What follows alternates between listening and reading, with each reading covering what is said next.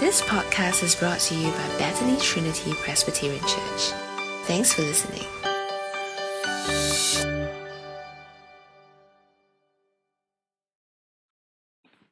We will now have the scripture reading for today, and the passage is taken from Luke chapter 5, verse 27 to chapter 6, verse 11.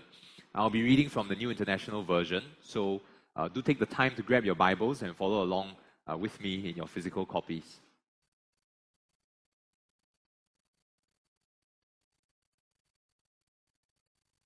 So once I've read the passage, I will invite Nick to come and explain this passage to us.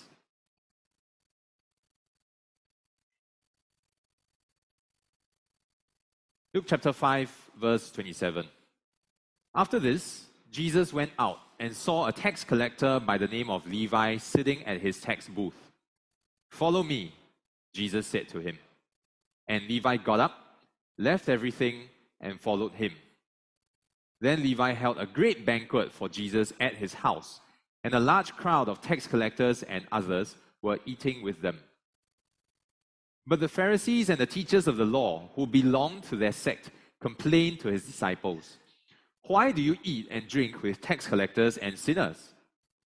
Jesus answered them, "It is not the healthy who need a doctor, but the sick. I have not come to call the righteous, but sinners to repentance." They said to him, "John's disciples often fast and pray, and so do the disciples of the Pharisees.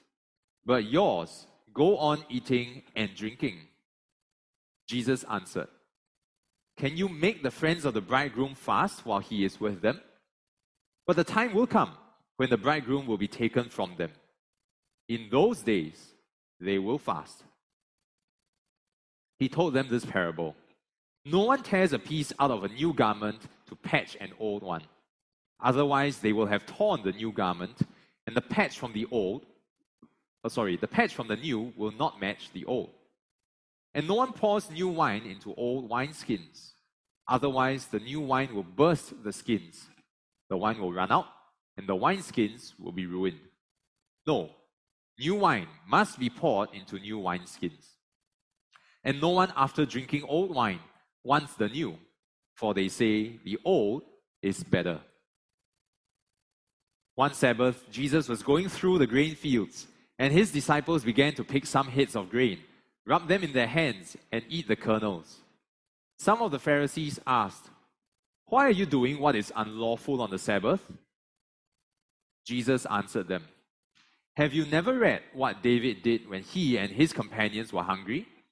He entered the house of God, and taking the consecrated bread, he ate what is lawful only for priests to eat, and he also gave some to his companions." Then Jesus said to them, "The Son of Man is Lord of the Sabbath." On another Sabbath, he went into the synagogue and was teaching, and a man was there whose right hand was shriveled. The Pharisees and the teachers of the law were looking for a reason to accuse Jesus, and so they watched him closely to see if he would heal on the Sabbath. But Jesus knew what they were thinking and said to the man with the shriveled hand, "Get up and stand in front of everyone." So he got up and stood there. Then Jesus said to them, "I ask you, which is lawful on the Sabbath, to do good or to do evil, to save life or to destroy it?" He looked around at them all and then said to the man, "Stretch out your hand." He did so, and his hand was completely restored. But the Pharisees and the teachers of the law were furious and began to discuss with one another what they might do to Jesus. This is the word of the Lord. I'll now invite Nick to explain this passage to us. Good morning, everyone. If you have your Bibles, please keep them open. We will be studying God's Word today, so let me pray and ask God for help. Let's pray. Guide us, O God, by your Word, by your Spirit, that in your light we may see light, and in your Word we may find peace, and your will we may find true freedom. Through Jesus Christ our Lord. Amen. Good afternoon again. For those of you who haven't met me, my name is Nick.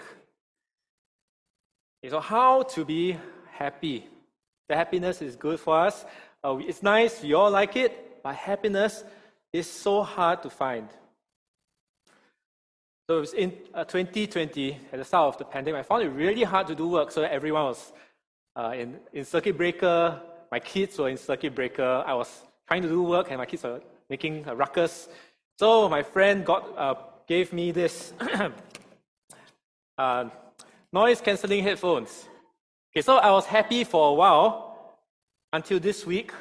My happiness broke. I don't know if you can see. There's duct tape right here. Yeah, so hopefully the replacement I ordered will come soon and it will work well. So we all need happiness. We all need joy, especially this season. Oprah Winfrey and Prince Harry made a documentary called The Me You Can't See. It shares true stories of mental health struggles. So in the interviews, they share about how everyone has faced a lot of pressure these past few years. And they've been able to hold out until recently, until now. And COVID has pushed them over the limit. In this comment stuck with me. They said, the COVID health crisis has led to a mental health crisis. Our world desperately needs joy. And for Christians, for you and I, who believe in Jesus, we know the answer to joy. It's Jesus. But as Christians, we don't always feel this Jesus joy. So we think maybe we need to help Jesus along. So if we don't feel joy because of sin, then we try to fit both Jesus and our sin together. So a theologian in the past, but what he wanted is he wanted to follow Jesus, but he also wanted his two wives. So he called this relationship, he didn't call this polygamy, he called this a constellation of relationships. So it sounds good, but it's completely wrong. So is Jesus enough to give us joy today? Yes, he is. Today we'll see how Jesus is the friend of sinners. Jesus is the Lord of the Sabbath. And as friend of sinners, as Lord of Sabbath, Jesus can give us true joy. First, Jesus is the friend of sinners. In verse 27, Jesus speaks to Levi. After this, Jesus went out and saw a tax collector by the name of Levi sitting at his tax booth. "Follow me," Jesus said to him. I wonder if you noticed Levi's job. He was a tax collector. Now, last time tax collectors were cheats. They were swindlers, they were scammers, they were sinners. And they always got away. Now imagine you have to queue up at the tax booth to pay your 7% GST to Rome. And then when you get to the front of the queue, they tell you, sorry friend, it's not 7% anymore. It's 17%. Now pay up or trouble will pay you a visit. So tax collectors, they are not good people to have in your friends list, in your followers list. Yet Jesus asked this scumbag to follow him. And what does Levi do? Verse 28, what does he do? Levi left everything and followed Jesus. Left everything to follow Jesus. That sounds just like Peter, James, and John in chapter 5, verse 11. Left everything and followed Jesus. Levi, the well-known sinner, following Jesus. Hey, how can Jesus allow such a thing? Now, the answer for us is in verse 29 to 32. In verse 29, then Levi held a great banquet for Jesus at his home, and a large crowd of tax collectors and others were eating with them. So after following Jesus, Levi organizes an evangelistic dinner for his tax collector buddies. It's like a meet and greet teacher Jesus session. So verse 29, Levi held a great banquet. It was a grand party, great atmosphere, melodious music, gourmet food by Michelin star chefs, happiness, joy. But what about the company? Who else was there? So The Pharisees, they heard the cool tunes, smelled the aroma of culinary delights wafting through the air. And they peep in to see, oh, who else is there? And hey, aren't those the disciples of Jesus? How can they be there? So they complain to the disciples in verse 30. Why do you, disciples of Jesus, eat and drink with tax collectors? Bad company ruins good morals. You must not hang out with those sinners. God will judge those sinners. You must keep your social distance from this unclean riffraff. They must be quarantined to stop their sin from spreading to you, so that you will not be judged. So how does Jesus reply? Look at verse 31. Jesus answered them, "It is not the healthy who need a doctor, but those who are ill. I have not come to call the righteous, but sinners to repentance." So the Pharisee solution is quarantine. But quarantine doesn't solve sin. Herd immunity, you can't solve sin. You can't get herd immunity against sin. Now, Jesus' solution is not quarantine. Jesus' solution is cure. But just as a doctor doesn't come to heal the healthy, he comes to heal the sick, Jesus doesn't call the righteous. Jesus calls the sinner. Now think of Jesus going to a village to help the sick. Okay, so I've got a prop here. He comes in with his medicine box, his bottles. So what he has in his medicine box, let's see, he has bandages, he has medicines. Now, all these things are useless for those who are well. All these things, only the sick need them. So in the same way, Jesus will only go in to help the sinner, to save the sinner, not the righteous. Sinners like the tax collectors. Sinners like you and I. We all, like sheep, have gone astray, each of us to his own way. In our passage today, these tax collectors are sinners that everyone knows are sinners. Sinners that have long since given up on being good, on following God. They thought God has given up on them. So they spend time with other sinners, other corrupt people who accept them. These sinners are in danger of God's judgment. But God hasn't given up on them. Jesus came and ate with them, ate with these sinners. Jesus became their friend. Now Jesus here, he told the worst sinner to repent, to make that U-turn from their sins to follow God. And the worst sinner can repent because Jesus came for them. Jesus came to call them to repentance. The vilest offender who truly believes, a moment from Jesus, a pardon receives. No one is too sinful for Jesus to call to repent. People need Jesus. And Christians know how to get help for their sin. They know to look to Dr. Jesus. And Christians need to tell other people about Dr. Jesus. If no one is too sinful for Jesus, then we must tell everyone. Those younger, those older than you, those who earn less than you, those who earn more than you, those from a different race, a different country, those that you think are beyond saving. They all need forgiveness. They all need Jesus. But don't be like the Pharisee who's trying to keep the social distance from sinners. No. See how you can get to know them better so you can introduce Jesus to them. Introduce Dr. Jesus to them. And as you're telling people about Jesus, of the many things people can accuse us of, friends, wouldn't it be an honor for them to say, "Why do you eat and drink with these sinners?" So the Pharisees here want the sinners quarantined. But there's another group that wants sinners to be quarantined too. Who is that? That's the sinners themselves. See, we know how bad we are. We know we don't belong with the righteous. we feel unworthy, we don't fit.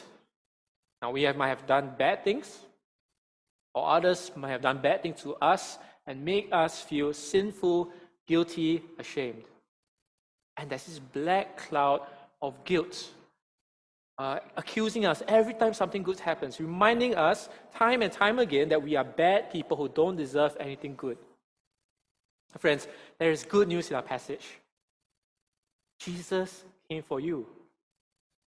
Jesus came to call you, sinner, to repentance. Friends, if you haven't believed in Jesus, you are not too sinful for Jesus. You're not beyond hope for joy in this life. If we are the sinners that Jesus calls, in verse 32, we can replace the word sinner with your name.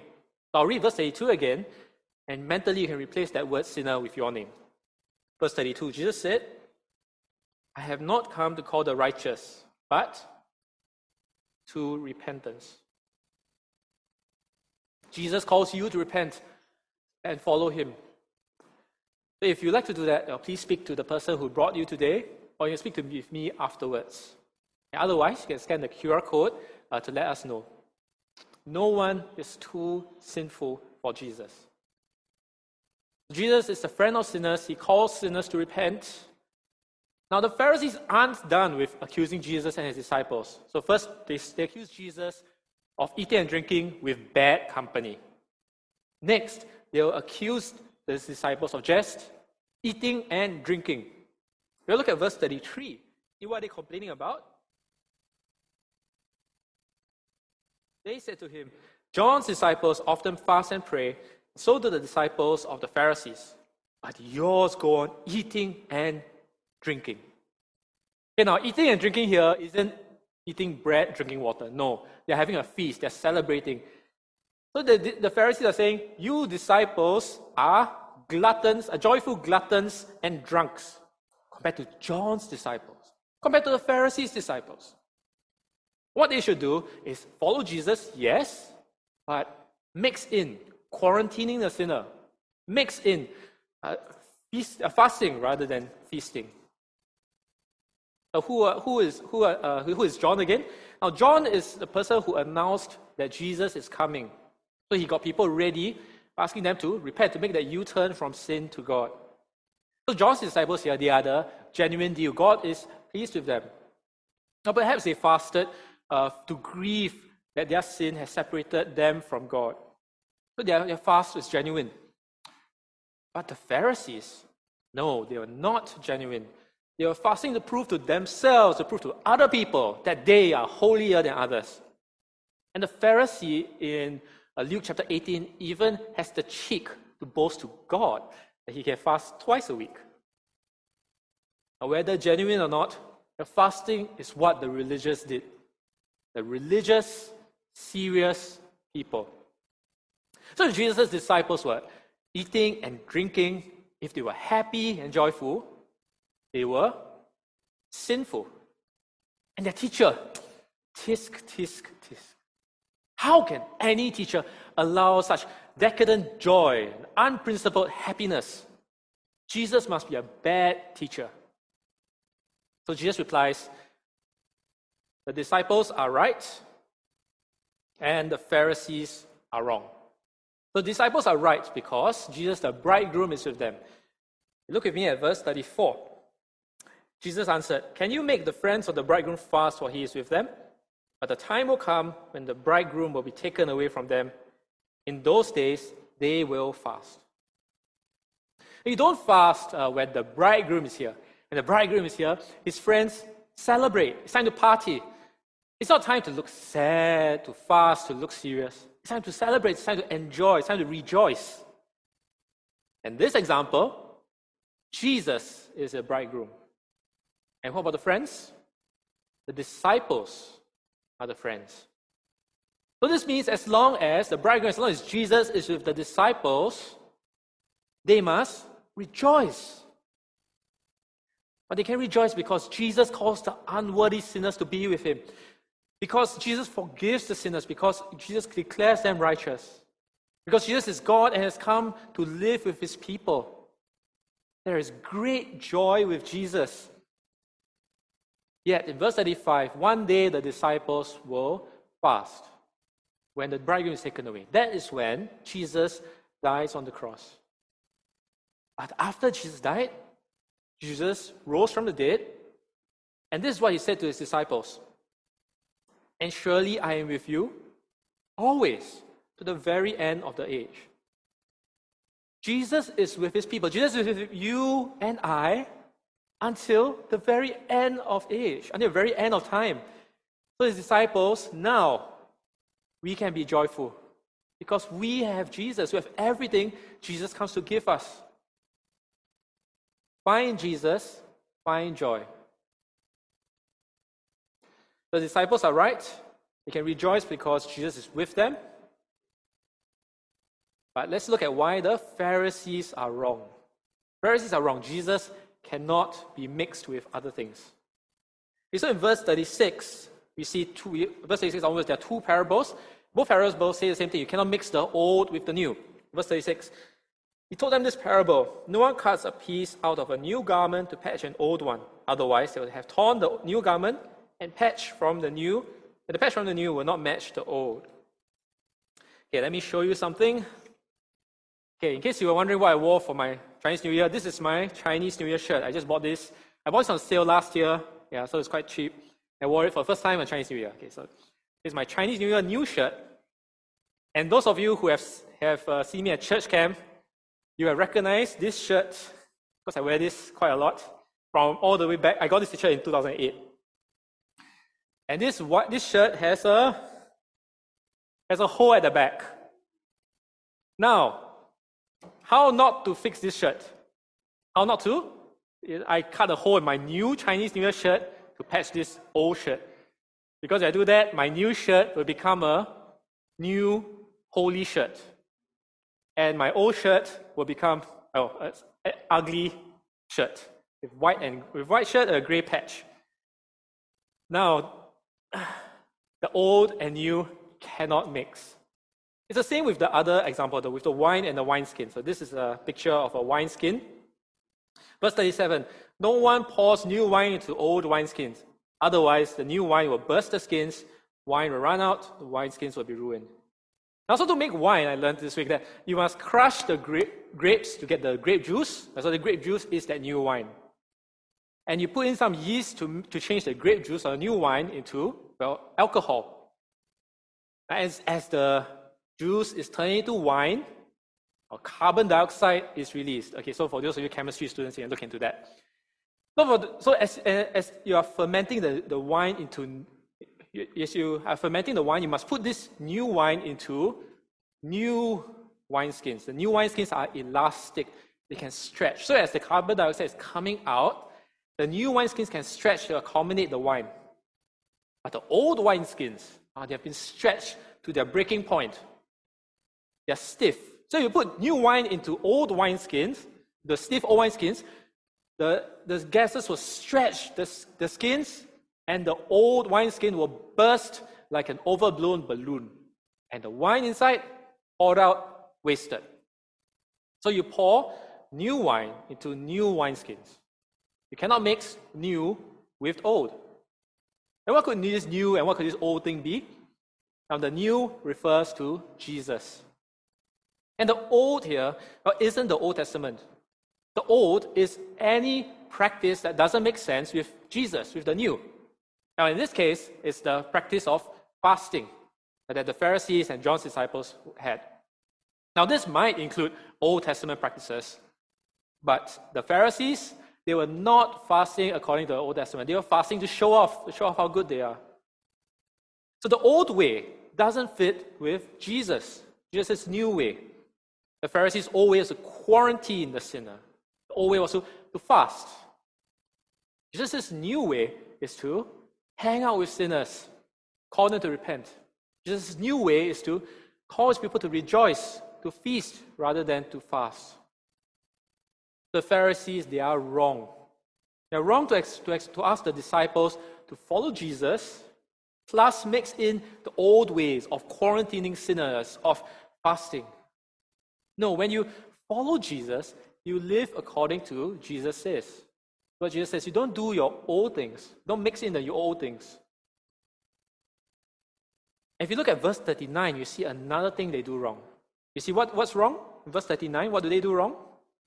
How do they decide they like the old rather than the new? They decide by trying out the old.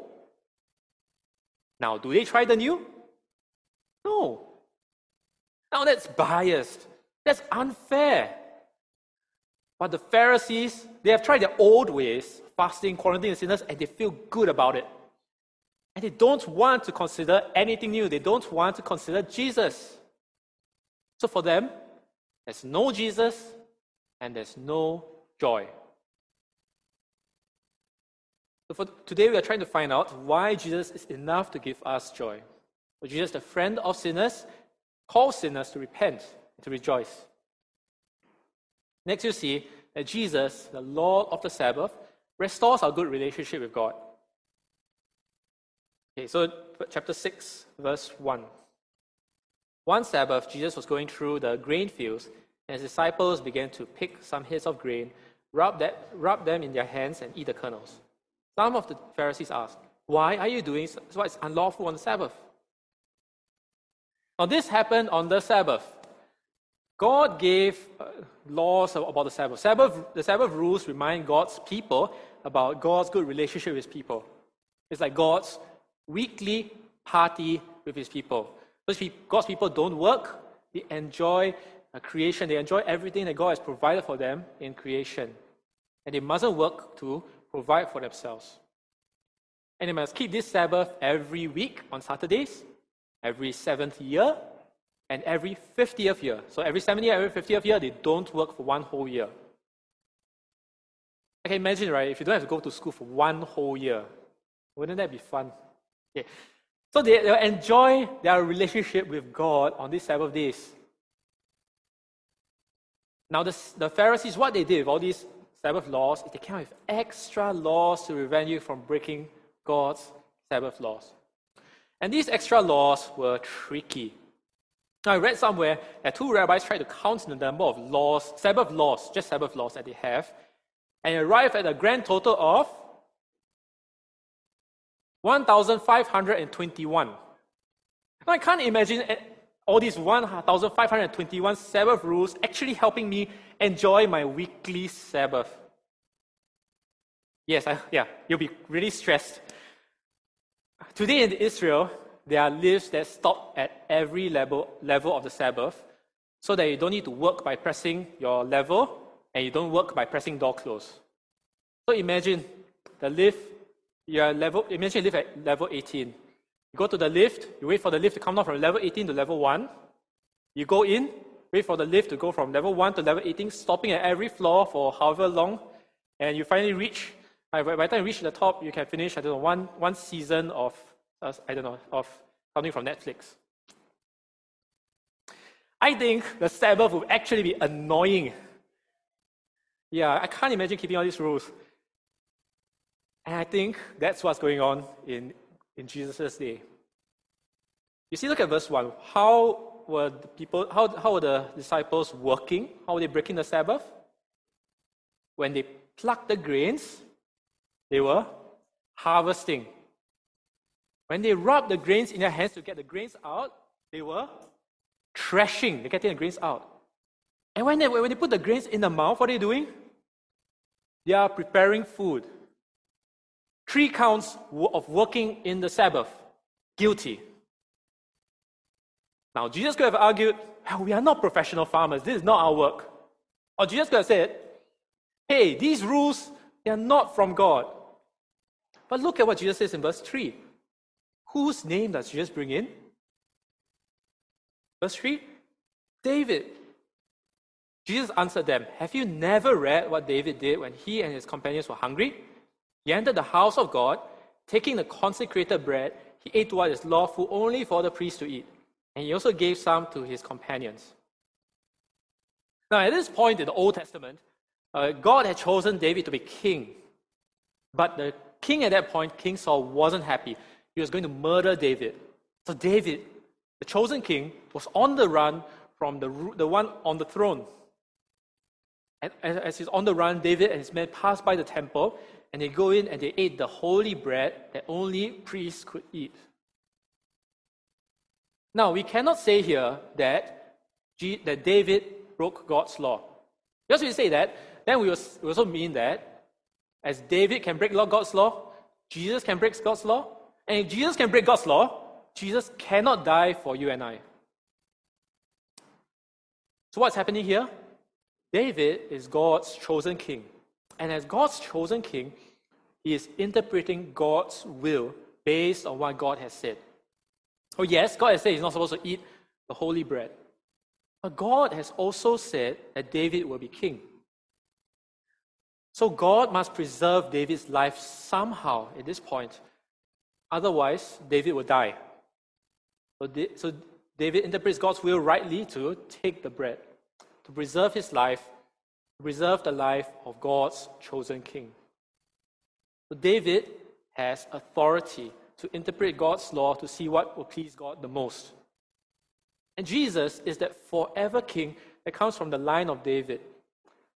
So Jesus says, if David has authority, then Jesus has even more authority. Verse 5 says, Jesus is the Lord of the Sabbath. This means that Jesus is in charge of the Sabbath. And Jesus, as the guy in charge, will ensure that his people will enjoy the good relationship with God on the Sabbath by enjoying the food that God freely provides for them as they walk along the grain fields. Now, following the Pharisees' Sabbath will burden you, oppress you, makes you hungry, and you don't have time to think about God's good provision. You don't have time to think about God's good relationship with you at all. Following Jesus' Sabbath builds your love, builds your joy in your relationship with God. Following Jesus helps you praise God. In that case, by providing grains for them to eat that they did not work for. You find Jesus, you find Sabbath joy. Now next, Jesus exercises authority on the Sabbath, verse 6 onwards. Now, verse 6, the Pharisees lay a trap for Jesus. Now there's a man there with a shriveled hand. Now last time, people worked with their hands. They fished, they were farmers, they were laborers. And if your master hand is crippled, you can't do any work. Maybe this man, the shriveled hand, was a beggar. So the Pharisees thought, aha, now you have got him. He's a professional healer. He has compassion. Surely Jesus will have compassion on this man and heal on the Sabbath. And then we Pharisees will have the evidence to charge Jesus for working on the Sabbath. And as if their oppressive laws on the Sabbath weren't enough, now the Pharisees want to oppress Jesus with the Sabbath laws. But Jesus knew their ploy. In verse 9, then Jesus said to them, I ask you, which is lawful to do on the Sabbath? To do good or do evil? Save life or destroy it? What's the answer? What is it? Which choice will show God's good relationship with his people? These two. Do good by healing the man. To save the man so that he can work. Jesus is the Lord of the Sabbath. In this passage he exercises that Lord of the Sabbath authority to show God's kindness to people. So that God's people can praise God for being kind to them. Now, healing the man, this builds God's relationship with this man here in the passage and with everyone else. And that's what the Sabbath is about. It's about joy. It's about their relationship with God. So the Lord of the Sabbath exercises authority on the Sabbath to show God's kindness to his people. So you find Jesus, you find Sabbath joy. But what about the Pharisees? What do? Verse 11. Instead of praising God, they were furious and they continued their plots against Jesus. So for them, no Jesus, no Sabbath joy. Now, these Sabbath laws in this passage gave us two more examples of the Pharisees' old way versus Jesus' new way. The Pharisees' old way oppresses God's people on the Sabbath. Jesus' new way frees God's people so that they can rejoice in their relationship with God. And you cannot mix the old way with Jesus' new way. You see, the old way, what happens? The old way restricts the joy that Jesus wants to give you. Jesus wants to give you in your relationship with God. But let's say the old way, let's say those are the sins that we cling on to. So if I try to mix following Jesus with sin, what happens? I'm still sinning. I'm saying yes to sin. Every time I read passages that talk about this particular sin, I think, doesn't apply to me. So for example, let me read you a passage. But now you must also rid yourself of all such things as these: anger, rage, malice, slander, filthy language from your lips. Do not lie to each other, since you have taken off your old self with its practices, and put on a new self, which is being renewed in the knowledge and the image of its creator. So if you want to hold on to hateful speech, if you want to hold to lies, and plus follow Jesus, every time I read Colossians chapter 3, I'll think, this passage doesn't apply to me. So I will not have the joy of surrendering this issue to Jesus. I will not have the joy of seeing Jesus work in me, work in my lips, for my mouth, for his glory. Sin robs you of joy, robs you of the joy that Jesus wants to give you. Or let's say the old ways are the things that are the markers or the rules that we make to make us look like a Christian. So we mix that with following Jesus. So maybe we mix Jesus with being present on Zoom or being present in person instead of the people who don't come at all. Or maybe we mix Jesus with being on time for youth, of doing Christian duty, of serving at church, of getting it all right. Now, friends, these markers will turn back and bite us. They will oppress us when we fail. When we fall sick and we can't even come in person or on Zoom. Or we try to serve and we make mistakes and feel that we're not good enough. So friends, there's no joy in trusting all these markers to serve Jesus. But there is joy in following Jesus and serving Jesus. In knowing that he has called you and I sinners to follow him. And in our joy, we thank God by obeying him. So rejoice. We are unworthy sinners that Jesus called. Rejoice. We are the bridegroom's friends and Jesus is with us. Rejoice. We can enjoy our good relationship with God through Jesus. Now, one night after Bible study, I was chatting with my Grab driver about Jesus. So it's a long conversation, and he said, if a non-Christian goes to church and prays that he or she will be happy, will be peaceful, will God grant that request?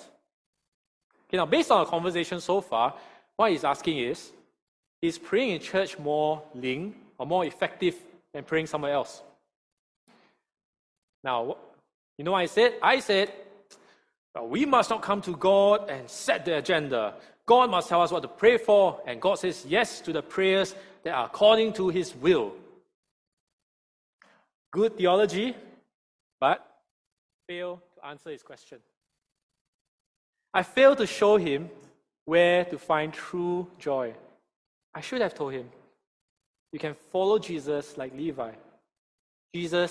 Because Jesus is our only effective, only linked source of joy. Find Jesus, find joy. Let's pray. Heavenly Father, give us Jesus, for in him we have joy. In Jesus' name, amen. Thanks for listening to this podcast brought to you by Bethany Trinity Presbyterian Church.